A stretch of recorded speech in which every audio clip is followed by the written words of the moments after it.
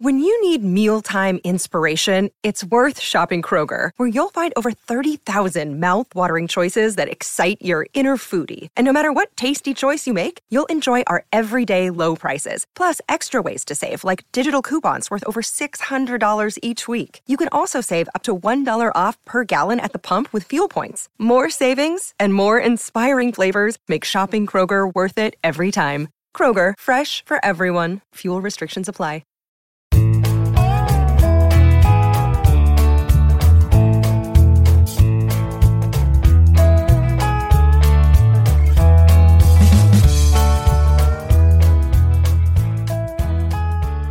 It's Friday, April 23rd, and you're tuned into the Cleveland Baseball Talk podcast. I'm Joe Noga, joined by Paul Hoynes, our Tri-Beat writer. Hoynesy, the Indians come off back-to-back losses now. They opened the series Thursday against the New York Yankees, and really it was a lot of walks, and the bullpen sort of let them down there late. The Indians had another situation where they had a starting pitcher on the ropes, and they couldn't land a knockout blow. Yeah, definitely. They scored 3 runs off Domingo Germán in the first inning.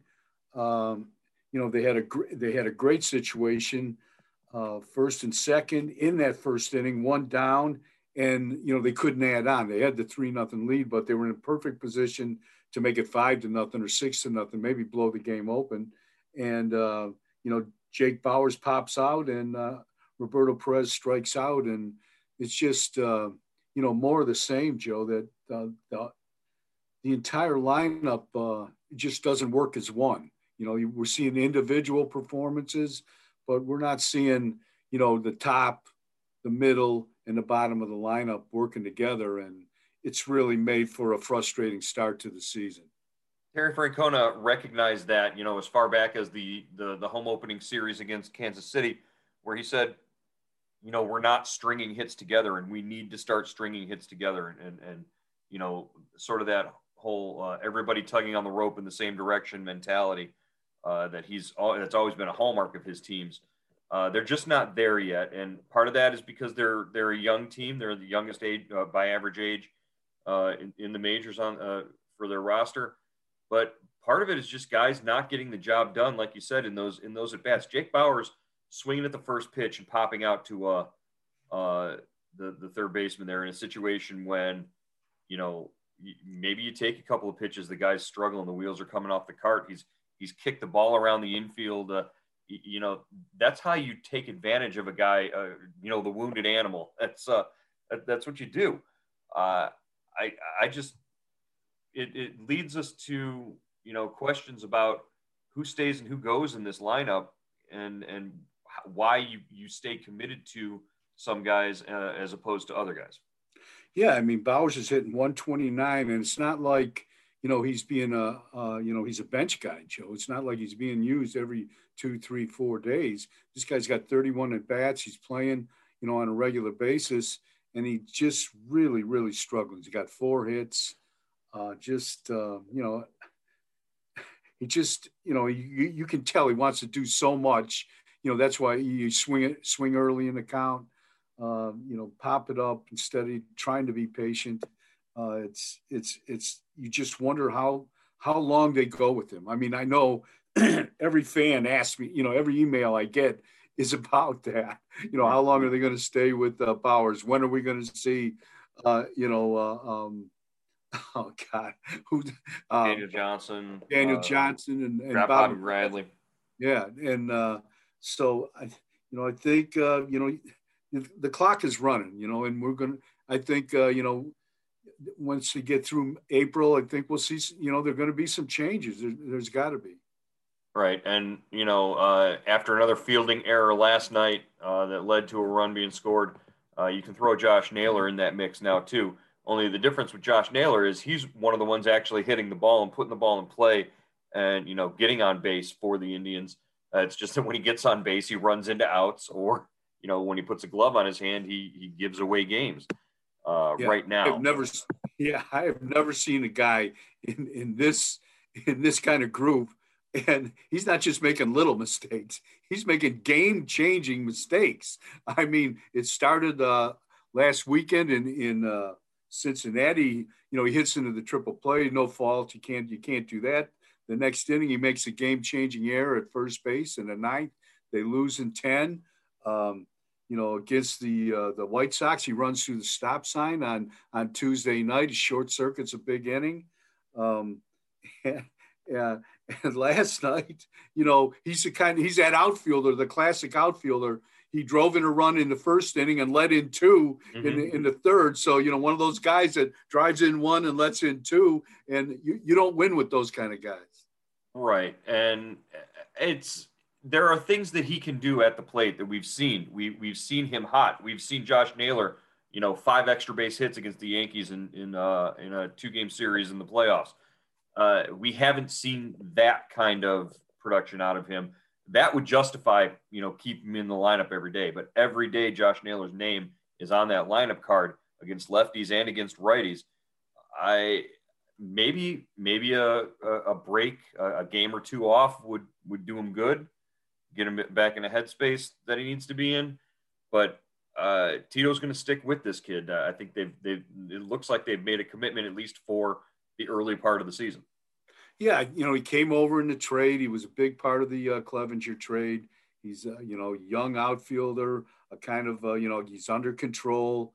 He's everything the Indians like about players. Young, they've got control of him for several years. 2, 3, 4 years, and he shows flashes of being the kind of player they want, but there's a lot of, you got to really bite your tongue, I think, sometimes when you're watching him play. And, we got to remember right field's a new position for him. First base didn't work out too well either. So, it's really, if you're the manager and the organization, you have to have a lot more patience and commitment than, people on the outside looking in, I think. Right, and I don't think anybody's ever accused Terry Francona of letting those outside voices influence his decisions or anything like that. But he's seeing the same things that we're seeing, and he recognizes it.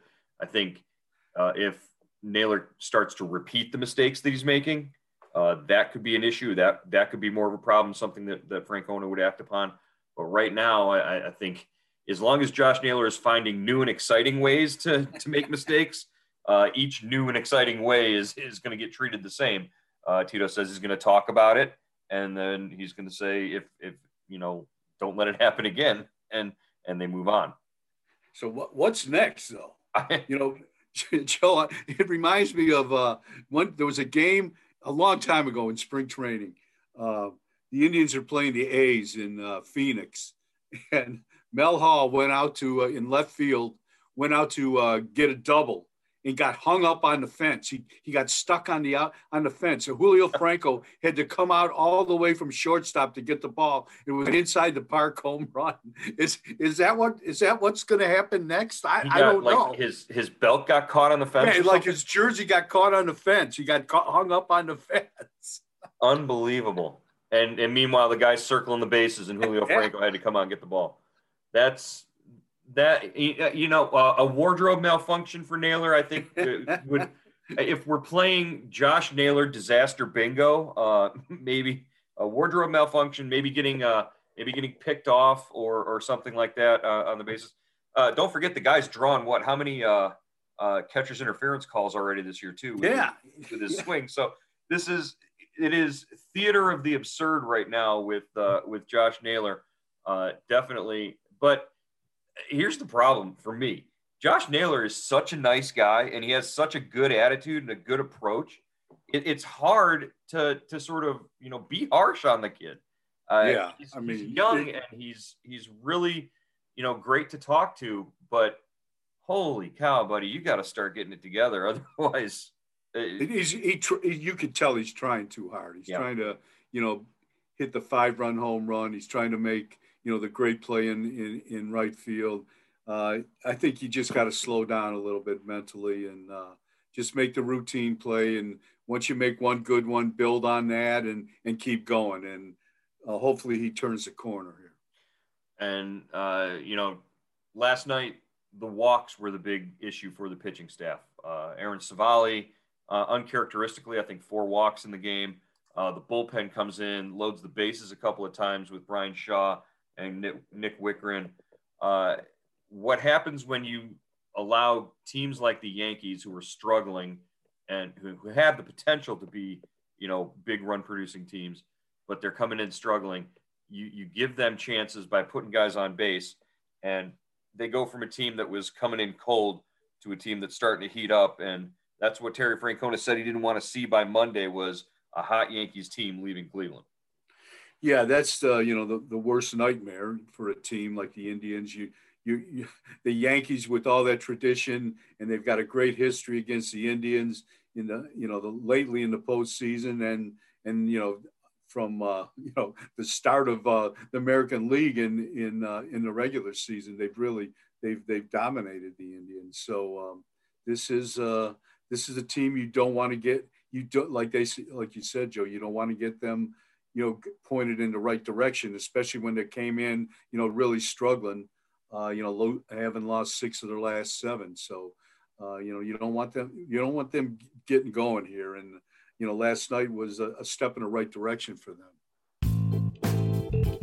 There's never been a better time to register for Indians Subtext and get all your Cleveland Indians news with updates from Cleveland.com reporters Paul Hoynes and Joe Noga. Get on board now by going to joinsubtext.com/Cleveland Indians. Our subscriber-based service gives you the latest news, analysis, and more from the Indians. For $3.99 a month, you get everything we're hearing from the team and the first word before things are announced. We text you big breaking news directly to your phone, even before it's up on Cleveland.com. And you can text us directly with your questions and opinions on everything from the team's name to that day's lineup. And it's the only way to get your questions and comments on the Cleveland Baseball Talk podcast. Why sign up? Hear from one of our subscribers. I'm Jeff Heinerson. I grew up there in Milan, Ohio, but I now live out in Idaho. I've been here for 40 years, and my son was born and raised here, and I got him as a birthday present your subtext. And I wanted to thank Paul for sending him a birthday greeting and to tell you that he is really enjoying the subtext. He's not from Ohio, but because he grew up with me, he's hardcore Indian fan. So thanks again. Jeff and all of our Indian Subtext subscribers agree. There's a lot going on with the Indians, and the best way to keep up is with Indian Subtext. Go to joinsubtext.com/Cleveland Indians, or better yet, text Hoynesy at 216-208-4346. Again, that's 216-208-4346. We look forward to hearing from you on Indian Subtext. Okay, last night was also sort of the return of Corey Kluber for the Indians. He's back with the Yankees at the park this week. He's not going to pitch this week. He pitched on Wednesday night before they came to Cleveland. So we're going to miss him in this four-game series.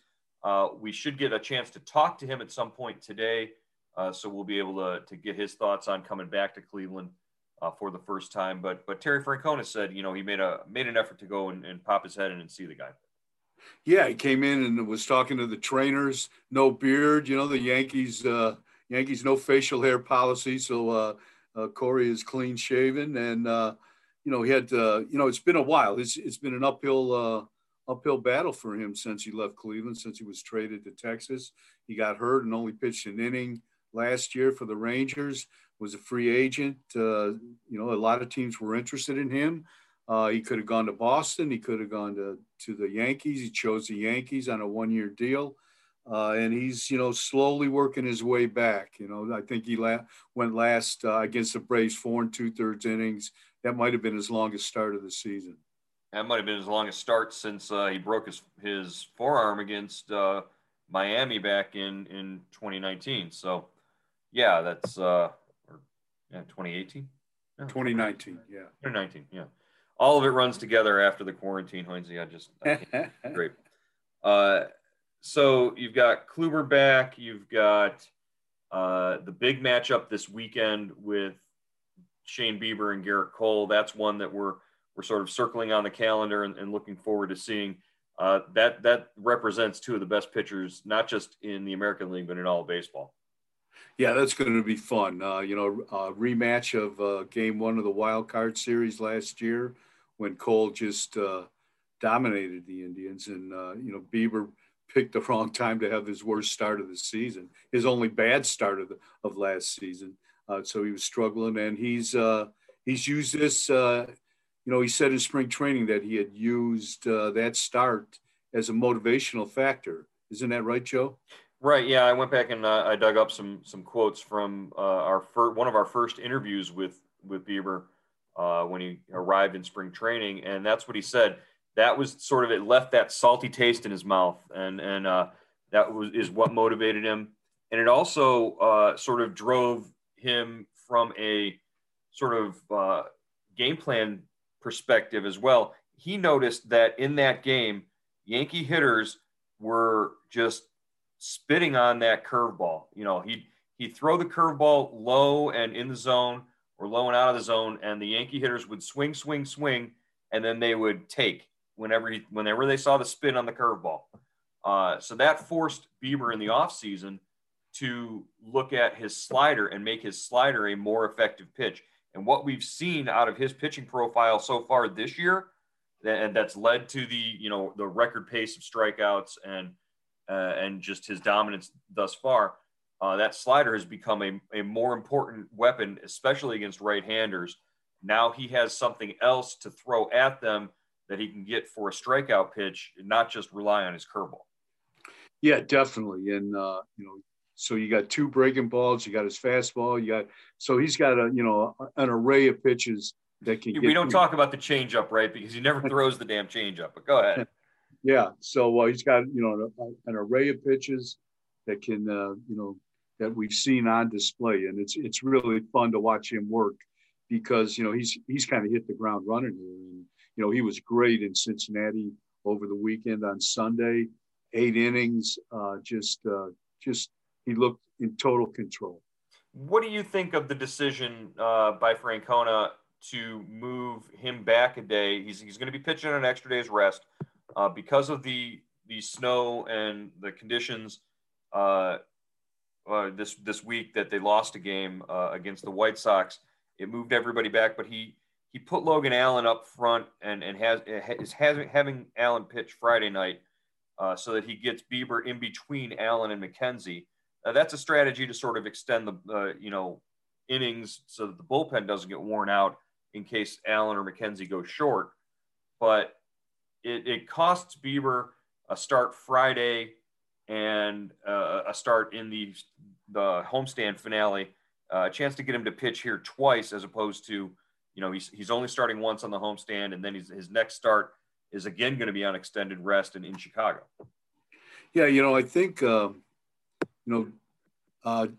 Tito likes his bull. I mean, he wants to protect that bullpen, and he's. I think he's, like you've said before, he's leery of a short start by either Allen or McKenzie, and this way, by pitching Bieber between those two guys, you make sure the bullpen isn't overly used 2 days in a row. So, I can see that, but I guess there's it's like robbing Peter to pay Paul. You lose that, he doesn't get to start against the Twins, in the last game of this homestand. Right. And, it did set up the matchup with Cole, which was nice. That's that might sort of been a carrot to dangle in front of Bieber when you're talking to him about, hey, do you want to do this? But again, from a practical standpoint, I would think you would want to see Bieber twice on the homestand as opposed to just the one time. Obviously not a big deal as well. But like you said, with the Twins coming in, a division rival, division matchup, those are the games that you're really sort of focusing on. Yeah, definitely. As far as we mentioned, Logan Allen going tonight against Jordan Montgomery. Where are we looking to see out of Logan Allen? Well, we want to see him. In his last start against the Reds, he did what everyone had wanted him to do. He got out of the first inning without, throwing 20 to 30 pitches. He retired the Reds in order. Then he did it again in the second, but then he kind of didn't manage the game, according to a pitching coach, Carl Willis, really kind of let the game slip away from him. with at the bottom of the order. He gave up a hit to the Reds pitcher, and all of a sudden, he got overly concerned with giving up one run, and before he knew it, the Reds had a 7-run inning. And so I think it's just another learning experience for a young guy that we're seeing across the board with this team. And I think it had nothing to do with, I don't think, stuff. It just had to do with recognizing the situation he was in, and don't be afraid to give up one run, get it out. Let the pitcher bunt. If he's trying to bunt the guy, take your out. And if you give up a run, so what? You've got, 6 innings to go. Right. And it's surprising because, Logan Allen was so sharp and so focused in spring training. That hasn't been the case for the majority of his starts and his appearances here in the regular season. But I think, this is a guy you probably want to give a little bit more rope to as opposed to, maybe one of the older, more veteran pitchers in the rotation. Allen's got to figure some things out there on the mound. All right. We will be back again next week on Monday as the Indians continue their homestand. Hopefully we'll be talking about 3 straight wins against the Yankees as opposed to, not being able to come up with that big, open the floodgates hit. Hoynesy, we'll keep an eye on things here, and we'll talk to you again next week on the Cleveland Baseball Talk podcast. All right, Joe.